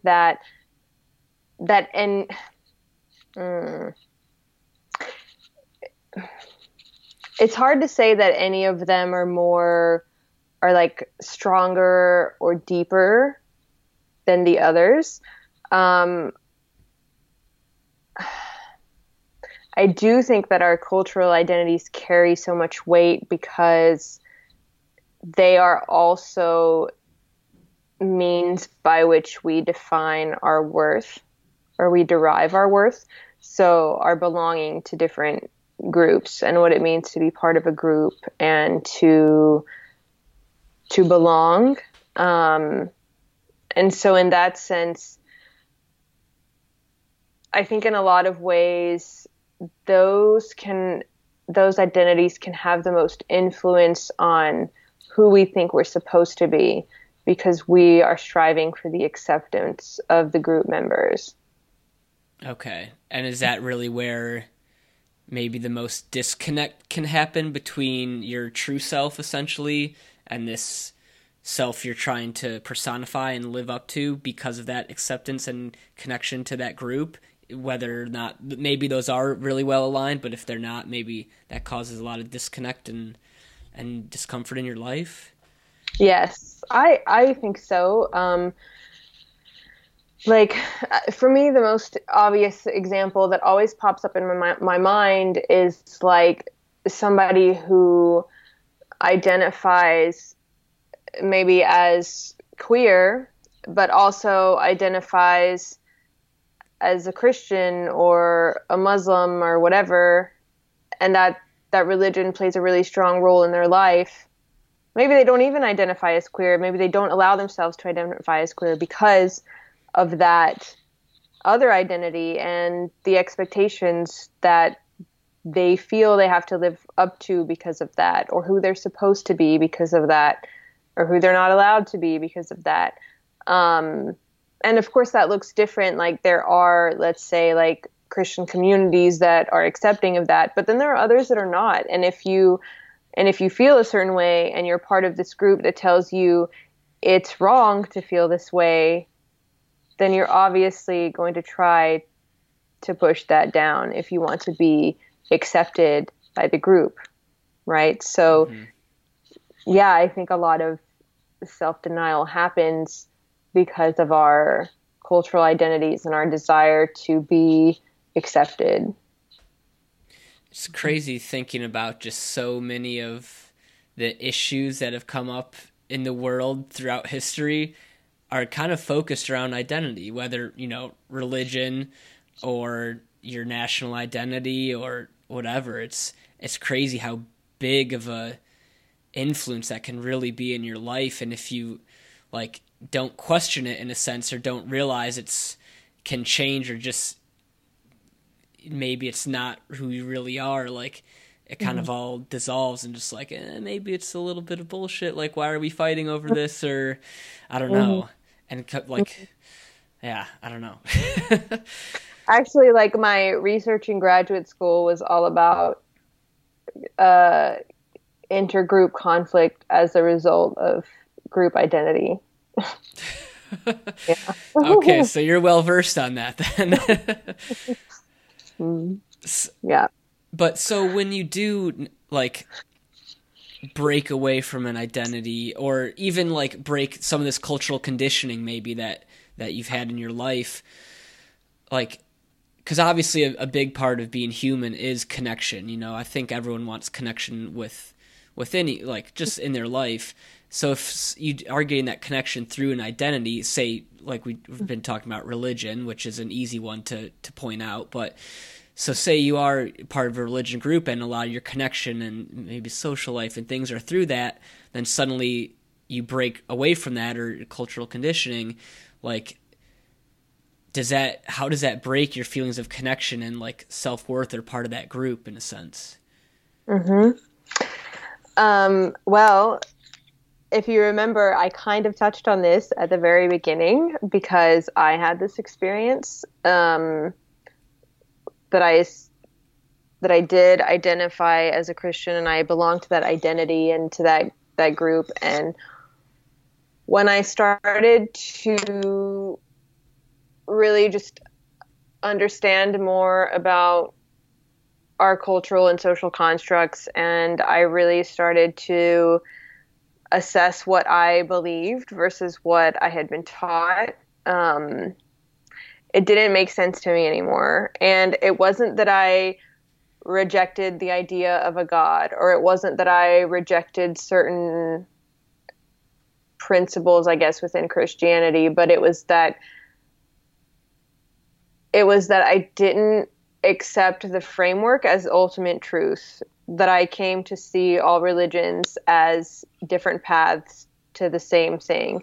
And I didn't like that we were being taught in Christianity that it was the only way, and that there's just this big narrative around the way, the truth, and the life, which is a quote taken from the Bible, which drives me crazy because that is translated from the Greek, and it's a misunderstanding of the translation, because that's just how we talk in Greek. We say the. It doesn't mean the only. But anyways,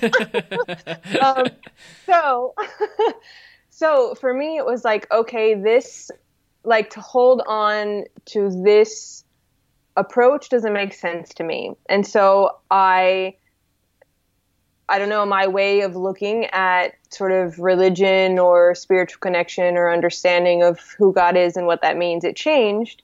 And when that happened, and when I voiced that, when I sort of was open about that, I lost a lot of people in my life, a lot.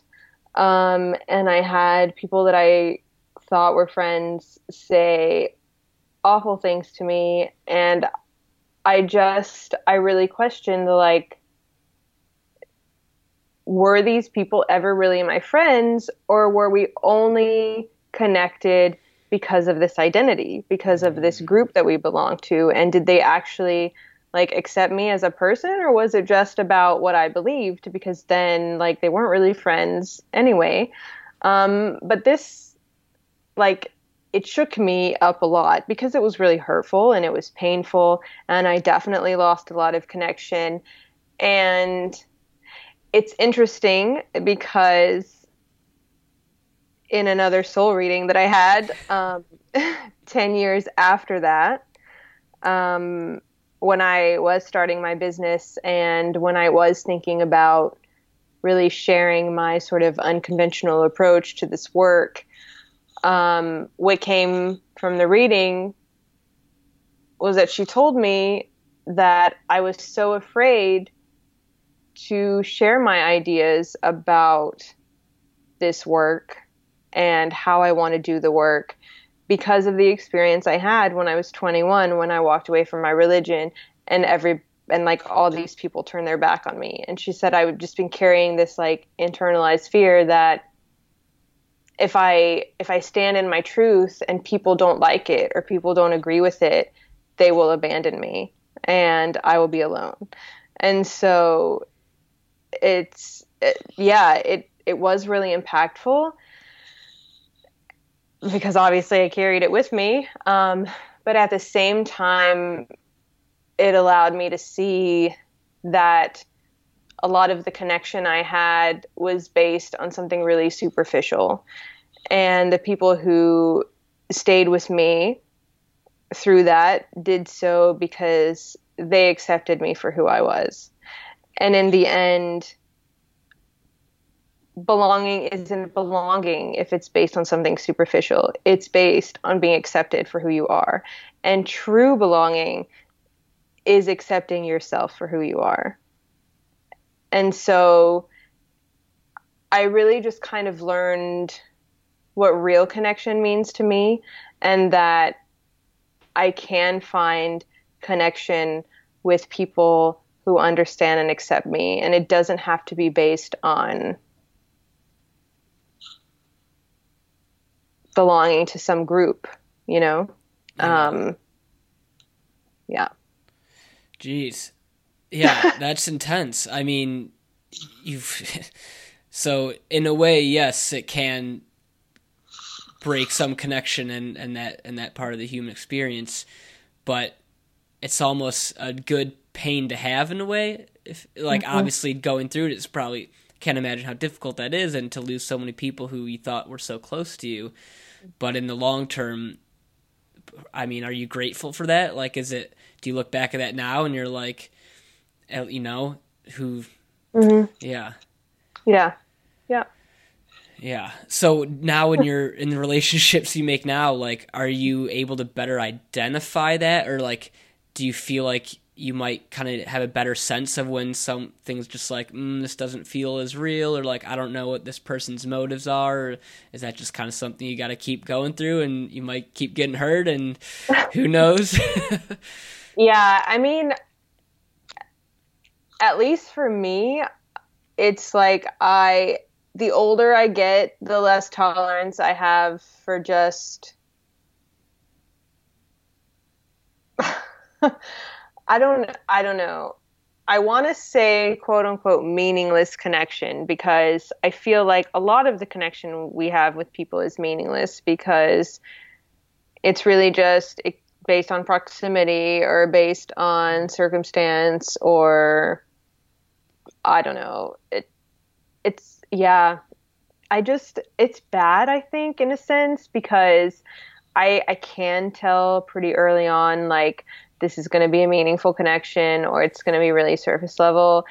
And if I sense that it's going to be surface level, I'm just like, no. Like, I just have zero desire to invest anything into it. And I just feel like people can see that. And and maybe that's not great. Like, I don't know. I probably give off a really bad impression, but it's like, no, I'm not going to waste my time or my energy or invest in things that I know don't really mean anything. And that's not to say that, like, things can't evolve and change, or obviously the first impression you have of somebody isn't always the best one, but yeah, I think I can just sense it out now for the most part. Yeah. And even if not right away, after a while, I'm like, yeah, okay, no, it's not worth it. Yeah, that's a good point too, is like meaningful connection. Like, I guess not everything needs meaning, and you aren't always going to develop those relationships, like you said. And if like that'd almost be overwhelming if you did, because usually in a meaningful relationship, you're trying to really keep up with that person or provide support to each other. And if every person you meet is going to be that relationship, that might be overwhelming in a sense. Yeah. But it is like those are the ones that really matter in the long run, I guess, and are gonna help you through life and through everything. But like you mentioned, my time is valuable. I'm not gonna waste my time, and we're in this individualistic culture, and where we look at time like money, and yeah. Comes full circle.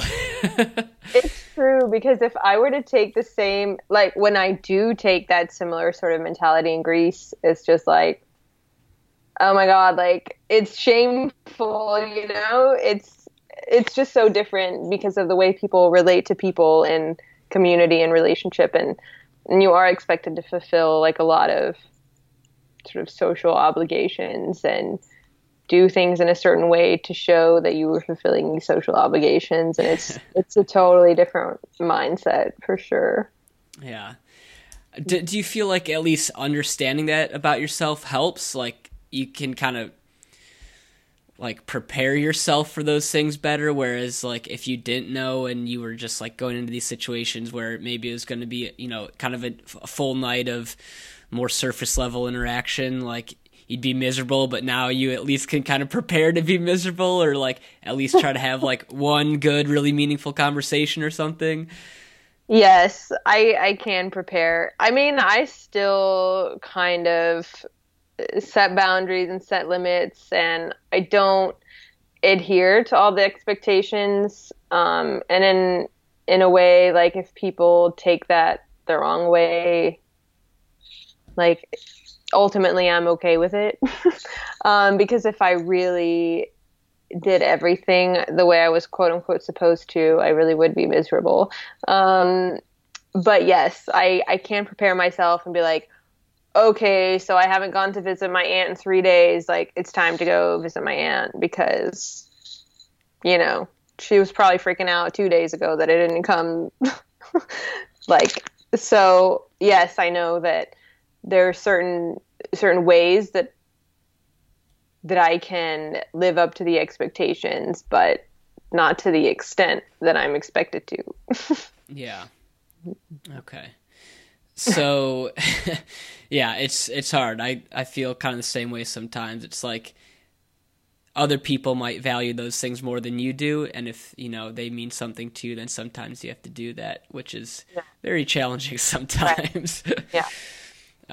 But yeah, so I guess a little bit of a segue, talk about kind of being miserable in that situation. But there was an article that I think you were kind of highlighted in or wrote about. I think the website was Postcards from Steph. And one of the questions, or your answer was, the question was what are you really proud of that you've done or something? And you mentioned that you're more proud of your qualities than things you've actually done.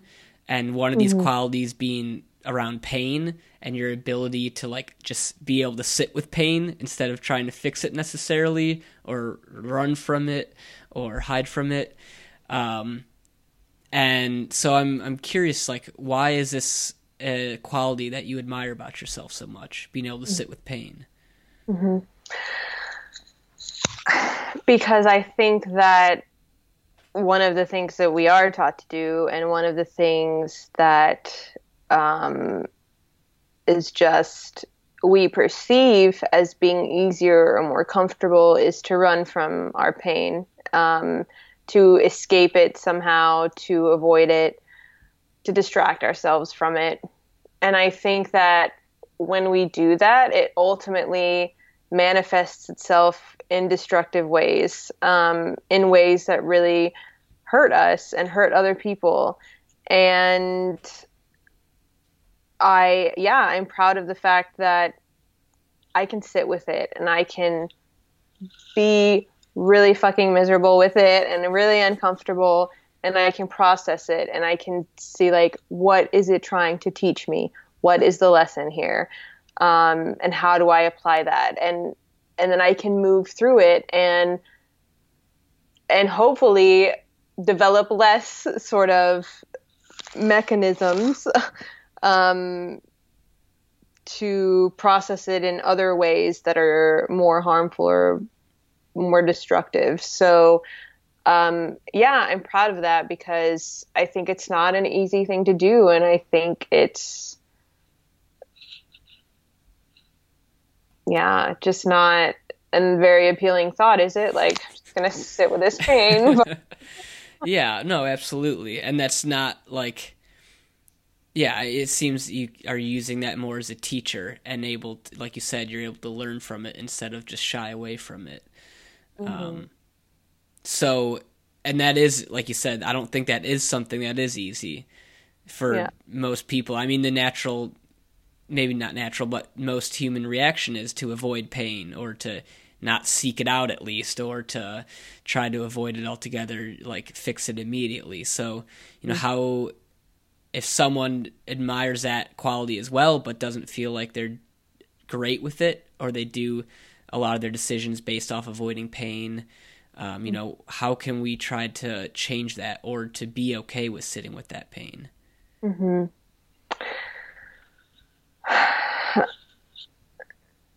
I think to be okay with it, you really have to really come to a place of awareness of, like, in the long term, that's going to serve you. It's going to help you to sit with it.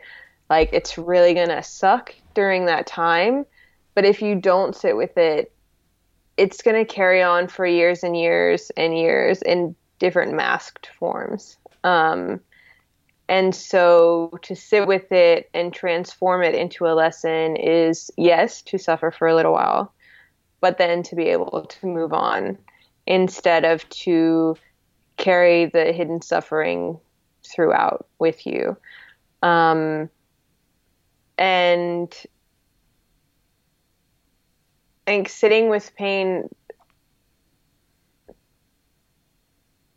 it's also a lot about what's happening in your body. It's being really mindful of where the pain is present in your body and how you feel it. Because so often when we do run away from pain, we are inhibiting certain emotions and feelings. And when we inhibit them, we transform them into these defense mechanisms that are the harmful, destructive things. So recognizing where the pain is in your body and what it feels like and what actual emotion it is, because it's representing an emotion. But when we don't sit with it, we don't allow ourselves to feel the emotion that it's trying to get us to feel. So I also recommend that you look up the change triangle. It's something used in therapy. And it's all about sort of this process we go through of suppressing or repressing our core emotions like fear or sadness, and how they are expressed through anxiety or depression, and how those become, like, we develop defense mechanisms from there. And a lot of that is just about, like, being present with your body and being able to just sort of sit with whatever emotion is there and to learn to recognize what it is instead of try to avoid it. And to eventually fix it though, right? Or like, I guess what's the, like, I want to make sure the distinction is clear between, like, sitting with pain in a way of just like ignoring it, like for like back to inner child stuff, you know, maybe someone's been sitting with pain for 10 years from something out of their childhood, but is that like different than sitting with pain and like facing it head on in a sense? Like on that side, it seems like more ignoring it because you don't want to sit with it and face it. Whereas in the way it seems like you're describing it, it's more like you're able to sit with it and examine it in order to understand it and either like move on or improve something or like let it go instead of just like sitting with it to just let it hang around. Right. Yeah. You don't sit with it for it to like fester and like seep into you kind of thing. Yeah. It's about sitting with it to be mindful of what it's trying to tell you, to be present with yourself, to like understand where it's coming from and how you can release it and let it go. Okay. Yeah, that makes more sense. That distinction. Okay. Yeah, that's a hard quality. I understand then why you're proud of that, because, you know, like I said, kind of the natural human reaction is probably to avoid that, and it's uncomfortable, and you have to face a lot of different things about yourself or your situation or something you need to look at more. And then when you talk about the like where it's at in your body, like physical or like I don't quite understand that either. Yeah. So yes, it can be physical. So are you feeling something like kind of in your stomach area? Are you feeling it in your chest, like in your heart? Where is your tension?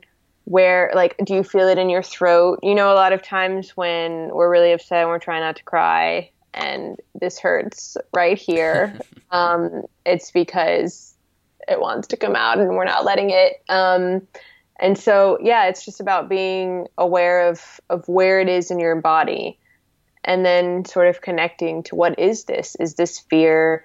Is this sadness? Right. Okay. I think it's who said it? Switching things a little bit. Let's look to the future a little bit more, and hopefully areas of your life that won't bring you pain, not to necessarily avoid them, but hopefully to bring you great joy and excitement and fulfillment and meaningful connection. So the first thing that you mentioned is coming up for you, or earlier we talked about right at the beginning of the podcast, is this upcoming trip and workshop that you're leading in Greece in August 2020. So before I ask some about the details of that and learn more about that, I'm curious, with your Greek heritage and culture and just studying of anthropology and history throughout the world, what is a meaningful lesson or philosophy that you've learned through your Greek heritage or from like Greek culture?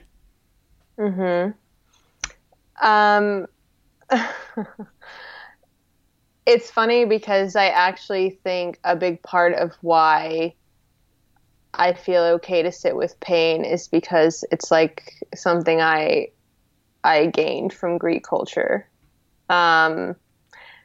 Because you can't see it, I think, as a visitor, but when you are from Greece, when you can understand Greek music, when you can understand the way that people talk about relationships or connection or feeling, it's like Greeks very much embrace pain. And they embrace what is uncomfortable and to allow yourself to feel it and to feel all the hurt and to feel all the anger and to just let it like exist in you and then to like release it.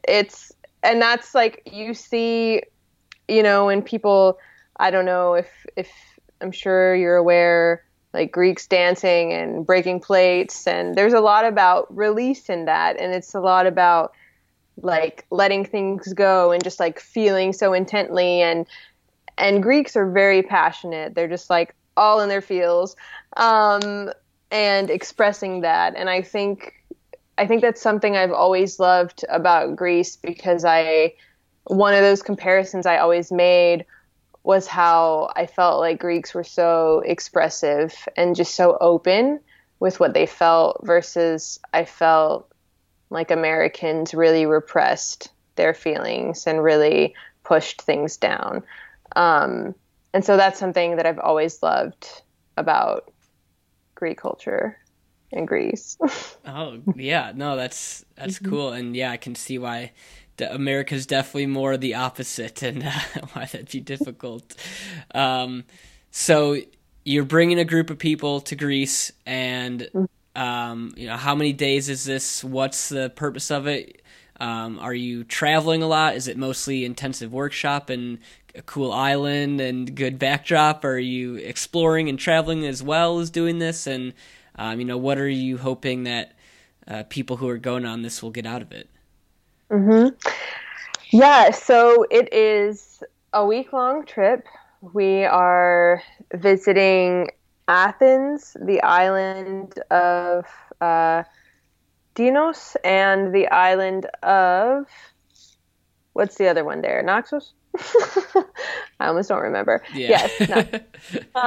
And so there's definitely a lot of fun stuff planned, like a lot of, there's hiking, there's obviously food is a focus, there are cultural activities, like different tours and learning about history and creating art. And there's a sailing trip. So there's a lot of that sort of like adventure and cultural immersion. But at the same time, every day I will lead a workshop, and it's almost like a shortened, intensive version of the work that I do with people. So it kind of follows this series of becoming aware of your conditioning, reconnecting with yourself, identifying and working through limiting beliefs, and just like, it's about exploring Greece, but it's also about coming home to yourself. So yeah, it's all the things wrapped in one. And are you going to be with a big group? Are there a lot of other people there? How many people are you expecting to come on this? Yeah, so we have, we're going to try to fill between 8 to 10 spots. And then there are two of us, myself and Dimitri. He owns a tour company in Greece, and he's the one that sort of is running all the logistics, and like he'll be along with us, but has planned all of the adventure activity stuff and doing all the workshop inner work stuff. So yeah, depending on the spots that we fill, and including us, then there will be 10 to 12 people total. Okay. And I did see that you have to do some sort of application. Are people going on this supposed to have like a certain like base knowledge or level of understanding, or like, are you looking for a specific type of person, or like why the application, I guess? Mm-hmm. So the application it's really basic and straightforward. It's not extensive at all, but really the purpose of it is like, I don't want just anybody to come on and sign up for it and then maybe not be aware of what it really is, or think it's just like only a carefree vacation, or like, basically the application is just for me to get a sense of, why do you want to come on this trip? What do you think you'll gain from it? I kind of want to be sure that people understand that there is also inner work involved in it, because I think if they have no intention of really engaging or participating in that aspect of it, then one, they may be really disappointed with the experience when they have to like sit through that stuff. And also that would negatively impact other people who are there to do that as well. So I just want to make sure that it's the right fit for people. That's really the purpose of the application. Okay, that makes sense. You want to make sure the community there is right, and Yes. yeah. I wonder if do you agree with this that like sometimes it's almost easier to like open up or be your true self when you're around people you've never met before, like in an environment like that, because there's no expectations of who you should be. Like you get that a lot when you're traveling. I think when you're in a new area, it's like I may never see this person again. I can kind of be who I want to be right now, or like I don't know. Do you feel like that is true at all?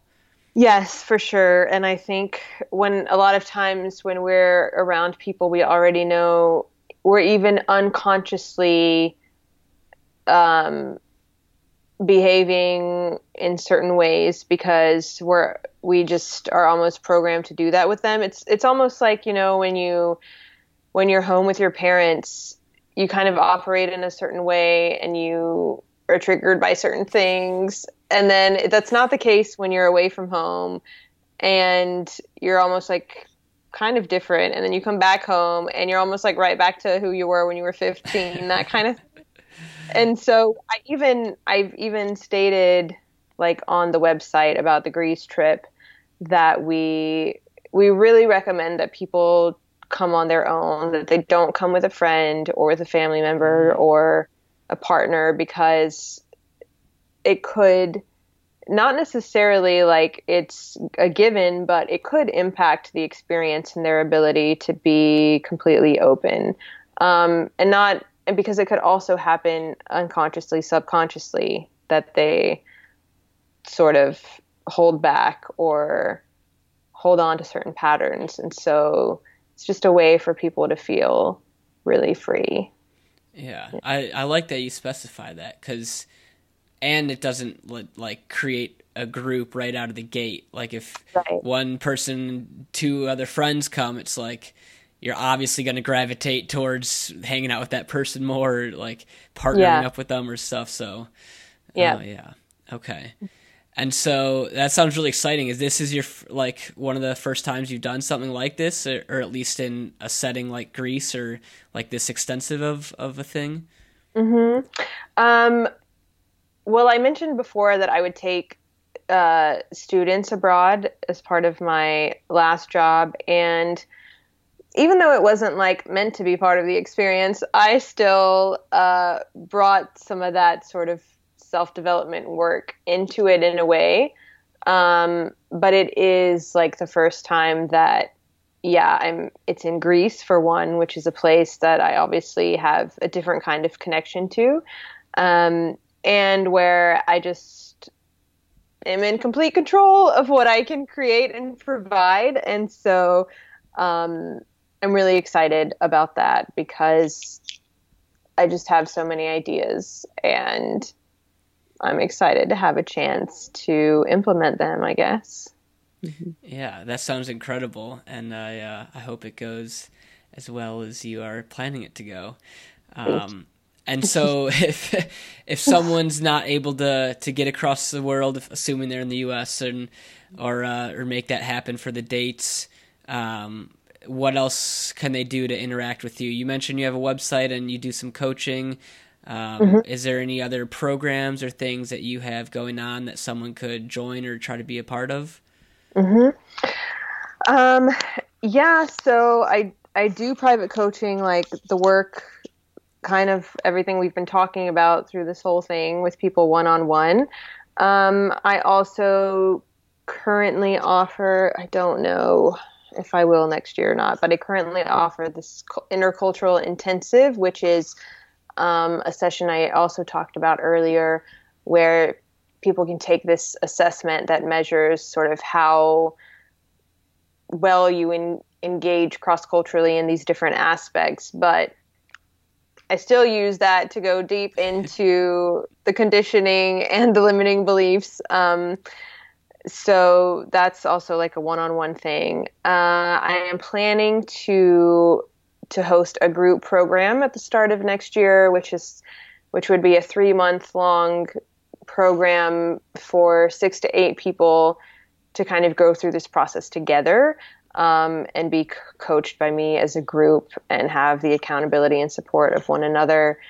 And yeah, we'll see. I'm kind of going to be doing a lot of work in December to, I don't know, to really rework a lot of what I'm doing.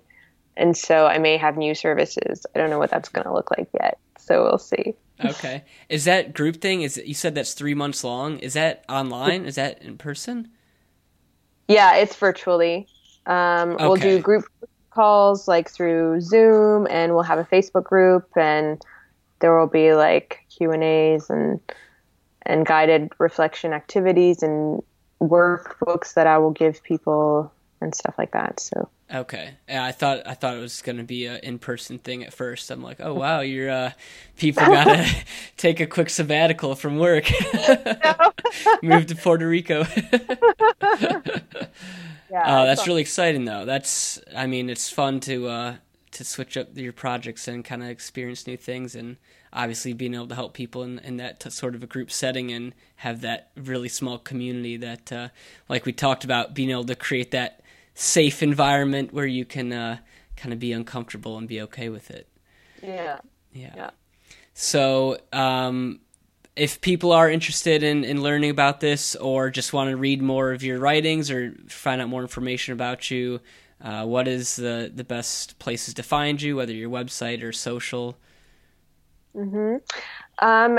Yeah, so my website is a great place to learn a bit more about my story, my background, and my services, which is elenapapadopoulos.com. I will link that in the blog post in case people are confused how to spell that. Right, exactly. And I'm really only active on Instagram, and sometimes I'm not that great at that. But yeah, so Instagram is the other place, and my handle is Lena Papadopoulos there too. So. Mm-hmm. All right, wonderful. And before we kind of wrap up today, I just looked, we're over 2 hours right now, which is always surprising when you realize how long you've actually been having a conversation. It flies by sometimes. But I guess, is there anything that we didn't talk about today, or a question I didn't ask or we weren't able to bring up that you really would like to highlight, or to leave our listeners with some final thoughts? No, I don't think so. I think you did a great job of asking great questions, Lee.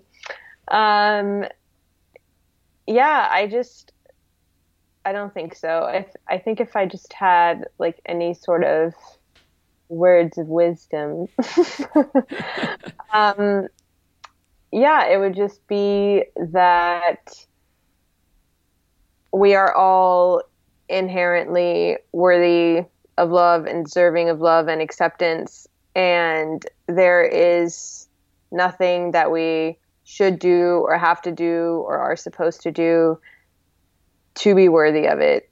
So we can't like fail at it. We can't mess it up somehow. It's just, we are worthy inherently. And so, yeah, I really would just want people to believe that and to accept themselves, because I think that's what we struggle with the most. Yeah. All right. Mm-hmm. Wonderful.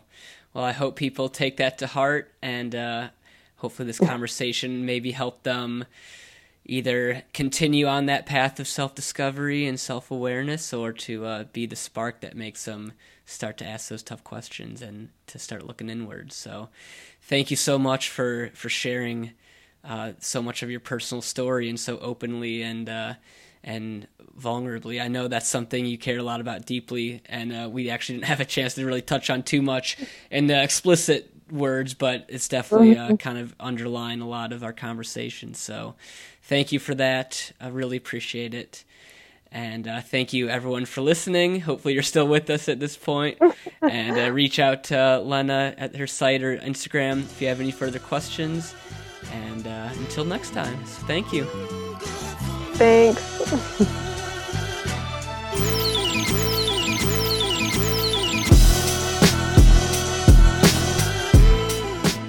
Hey everyone, Lee here again real quick. The question of the episode is, what is a limiting belief you've held in your life that you realized was due to the culture you grew up in? Head to edgeofcomfort.com/EOCP30, that's the number 30, and leave your answer or story in the comments section at the bottom of the post. Thank you for listening, and I look forward to reading your answers. Until next time.